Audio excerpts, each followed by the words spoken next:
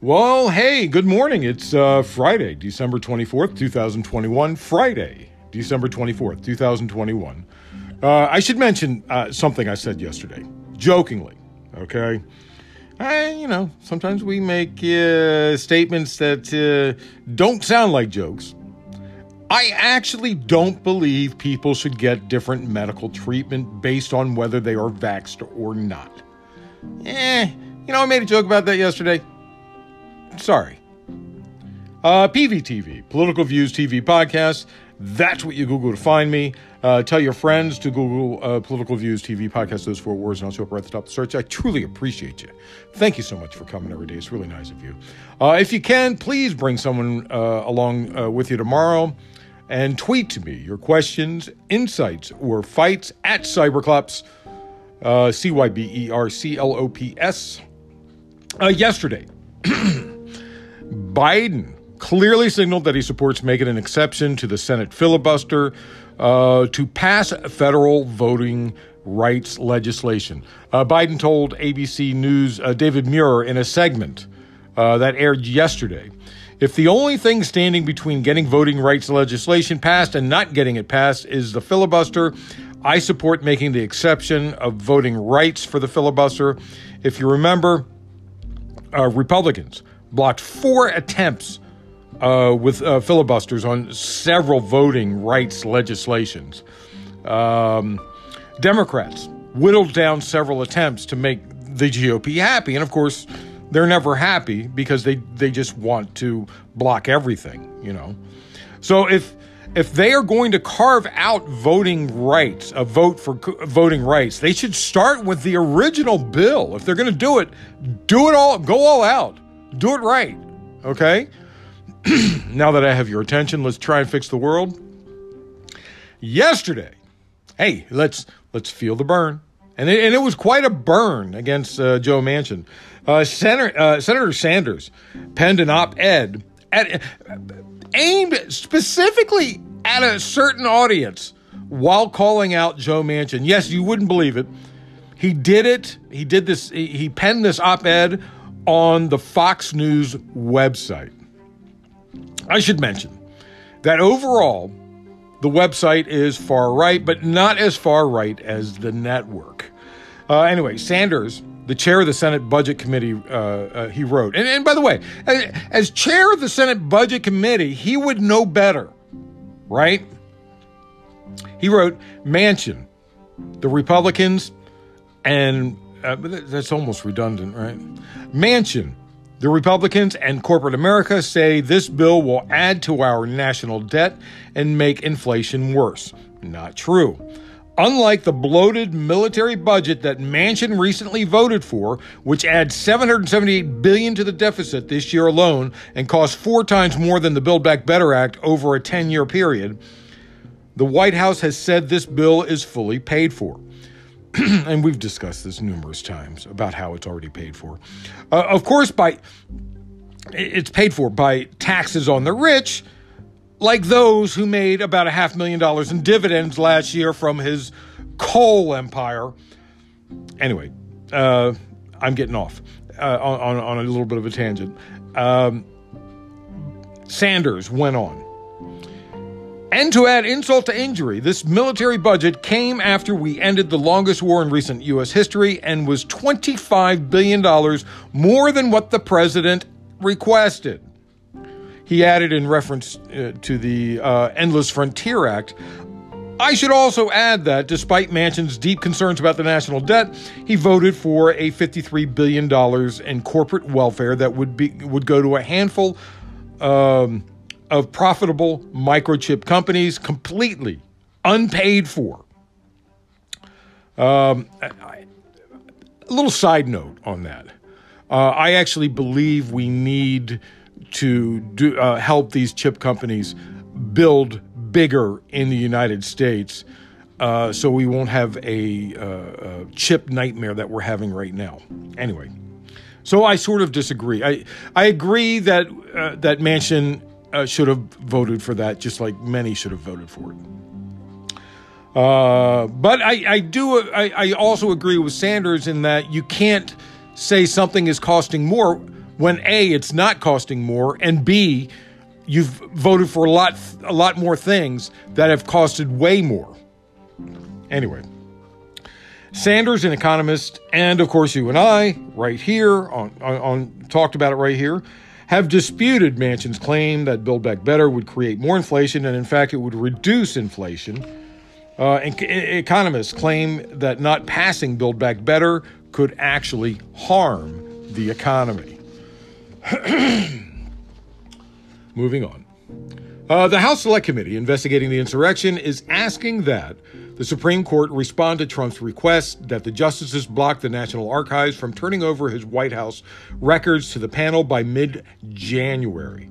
The expedition request came hours after Trump filed an emergency petition with the Supreme Court requesting that the bench block the National Archives from handing over records from his time in the White House to the Select Committee following a number of losses in lower courts. And I got to ask, okay, the judge gave you 14 days to respond. You waited until the final hours of those 14 days. How exactly can you still call that an emergency request? Yes, it came just hours before the 14-day limit on appeal set by the judge. And honestly, how can you call it an emergency appeal if you waited 14 days to file it? Again, this is about delay until Republicans get in charge so they can bury the investigation forever. The former president is arguing that the circuit court's ruling would create a poor precedent for future disputes pertaining to access to former presidents' confidential records. He is asking for a temporary order blocking the release of the National Archive documents while the Supreme Court considers whether or not to take up the case. The congressional panel filed an expedition request last night, hours after the former president appealed to the Supreme Court, contending that any delay in the bench's decision on whether or not to block the release of documents from the National Archives would inflict a serious injury on the Select Committee and the public. The panel wrote, the Select Committee needs the requested documents now to help shape the direction of the investigation and allow the Select Committee to timely recommend remedial legislation. The filing asked the Supreme Court to take up Trump's request during its conference scheduled for January 14th. Sort of related. Rudy. What are we going to do? Election workers. Ruby Freeman and Wandrea Shea Moss say in a new lawsuit that they have become the victims of political lies as the pro-Trump media universe spread accusations that they had miscounted ballots during the presidential vote count in Georgia. The two Georgia election workers are accusing right-wing TV network One America News, OAN, and former Trump lawyer and, of course, pundit Rudy Giuliani of destroying their reputations and prompting Trump supporters to harass them, filling their lives with fear due to false claims of election fraud in 2020. In her complaint, Freeman said that because of the election fraud accusations, the FBI advised her to leave her home from January 6th, when a mob surrounded it, until the presidential inauguration later that month. The lawsuit says she received hundreds of harassing emails, texts, and calls, even a Christmas card that said, "You deserve to go to jail, you worthless piece of shit whore." And by the way, whores work hard. They are not worthless pieces of shit. Both women are afraid to live normal lives. Miss Freeman is fearful when she hears her name called in public. Miss Moss now fears risking even a visit to the grocery store and must get her groceries delivered instead. Defendants have inflicted and continue to inflict severe and ongoing emotional and economic damage.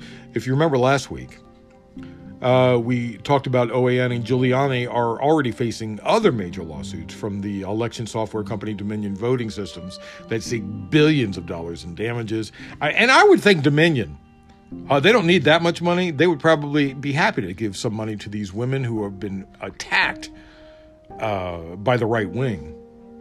Anyway, Trump also called Freeman a professional vote scammer and hustler on the now infamous phone call he made to Georgia Secretary of State Brad Raffensperger.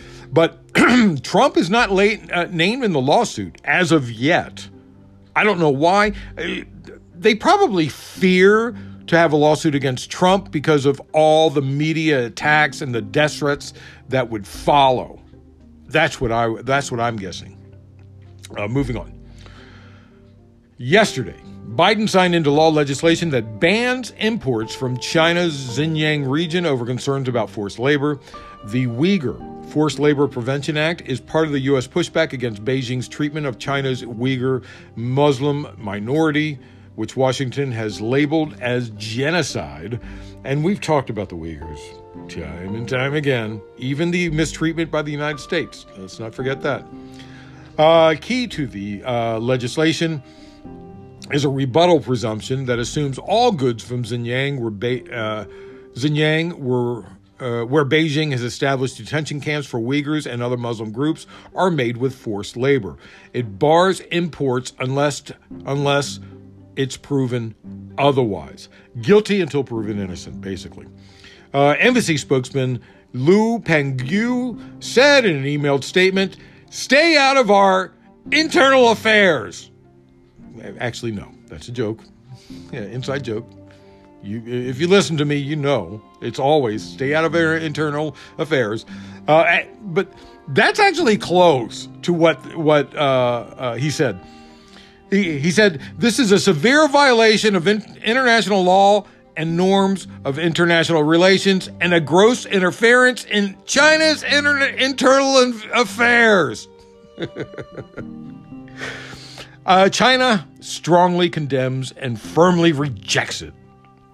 He said China would respond further in light of the development of the situation, but didn't elaborate. In a statement today, by the way, I've noticed recently, China has been pulling out a lot of money invested in the United States. It might be to prop up their own economy, honestly. In a statement today, China's Ministry of Foreign Affairs expressed its strong indignation and resolute opposition to the legislation. The statement said claims of forced labor and genocide in Xinjiang are nothing but vicious lies hyped up by anti-China forces. It added, the U.S. is engaging in political manipulation and economic bullying under the guise of human rights and is trying to undermine Xinjiang's prosperity and stability and contain China's development. And you know, this thing about China pulling stuff out, pulling money out, it's kind of scary because we've always been worried about China suddenly pulling out of American the economic system. And how much damage that could do. But also, it's an indication that China is marching towards war, right? You can't have investments in the United States if you're going to go to war. So, a little concerned about that. Moving on. The Biden administration is lifting restrictions on 8 Southern African countries that were put in place last month after the Omicron variant was first identified in South Africa. Starting, I believe, December 31st, he's going to start opening up flights. If you remember, those South African nations felt they were singled out for doing the right thing. They made sure to make the world aware of the new variant and felt they were punished by cutting off travel. I should mention, there is a story out there that the Omicron variant came about because of vaccines, that it evolved to get around vaccines. Well, that doesn't really hold very true. The Omicron variant came from South Africa, as far as we know. To that, I must remind you that South Africa had an extremely low vaccine rollout. And in actuality, about 70% of the population have caught COVID. And that gives them nearly herd immunity. So if anything, the Omicron variant came out of herd immunity, if you think about it. Anyway, moving on. Remember the story. Was it earlier this month? The original story was a few months ago, I think.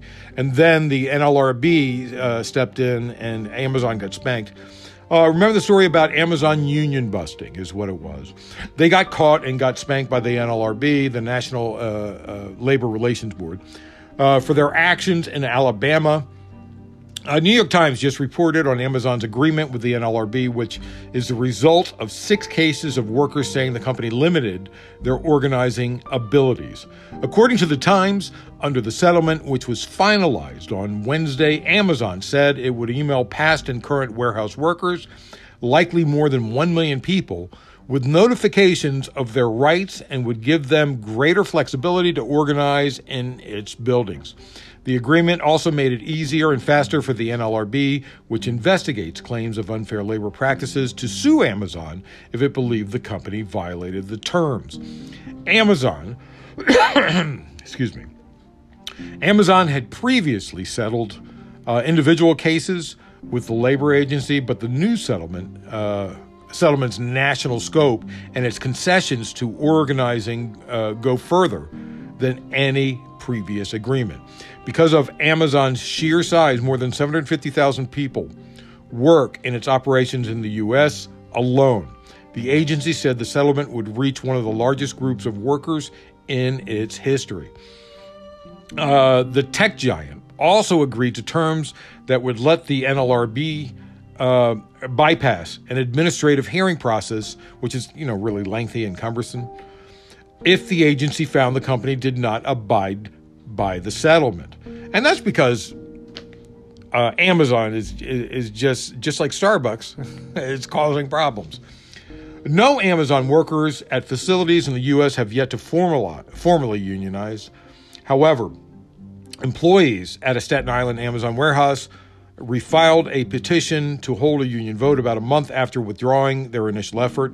Those New York City workers aren't the only U.S. Amazon employees organizing, and the NLRB regional director last month ordered a new union vote at the warehouse in Bessemer, Alabama, following those allegations that Amazon illegally interfered with a failed election earlier this year. The one that we talked about, they were doing some union busting. They were watching the ballot box, everybody that came up to it.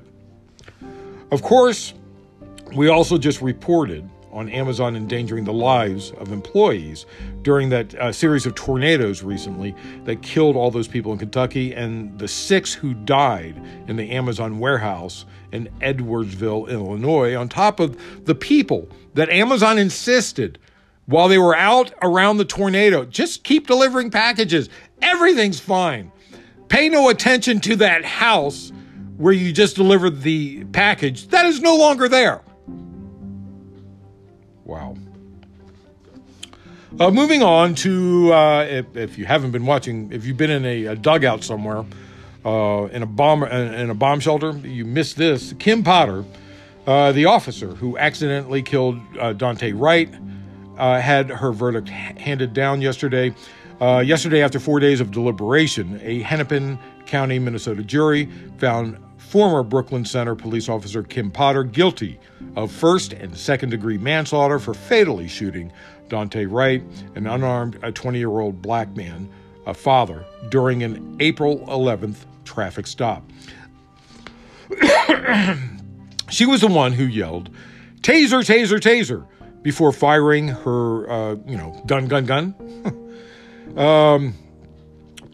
Potter argued that she meant to use her taser and not her Glock semiotic pistol. You know what? There's quite a difference in weight between the two. I'll just say that. And balance on the gun. Anyway, she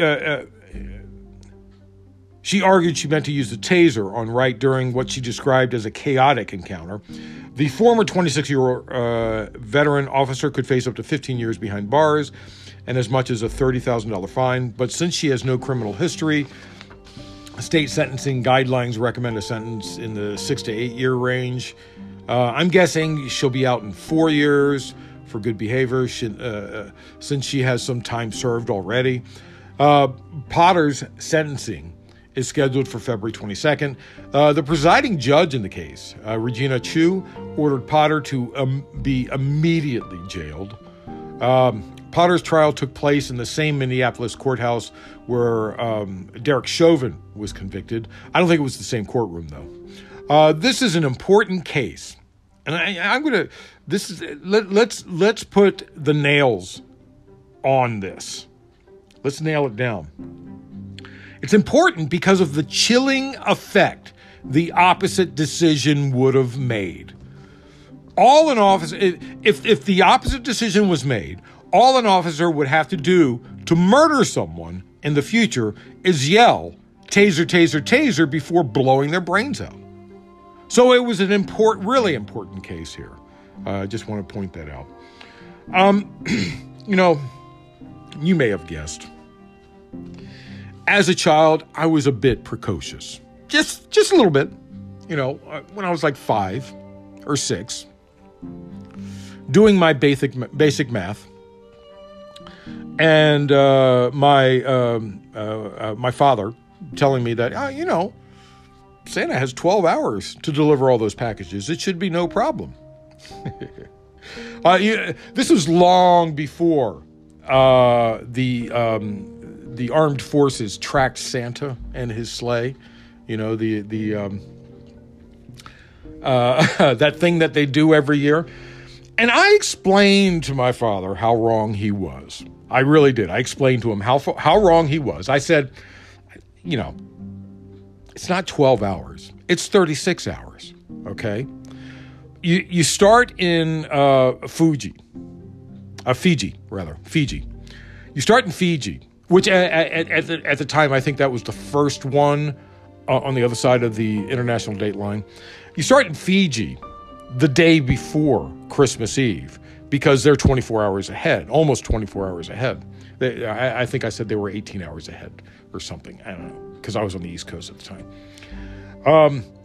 And you get a full 12 hours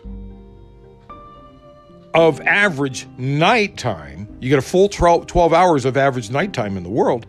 And then you add another 24 hours, because that's how long the world goes around. That's 36 hours that he has to cover the globe. And my father gave me a look like, what are you saying? Anyway. So you can watch, who is it that tracks Santa? I forgot. If you have any children, you can watch them track Santa, I suppose. Anyway, that's it. Thanks for listening. Friday, December 24th, Christmas Eve, 2021. Friday, December 24th, 2021. I truly appreciate you. Man, I can't tell you how much I appreciate you. It's so nice of you. If you can, while you're with your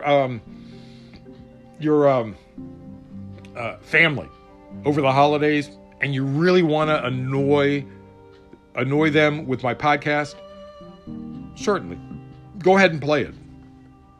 Bring someone with you, today, this weekend, over the holidays, next week, whenever. PVTV, Political Views TV Podcast. Those 4 words. That's what you Google to find me.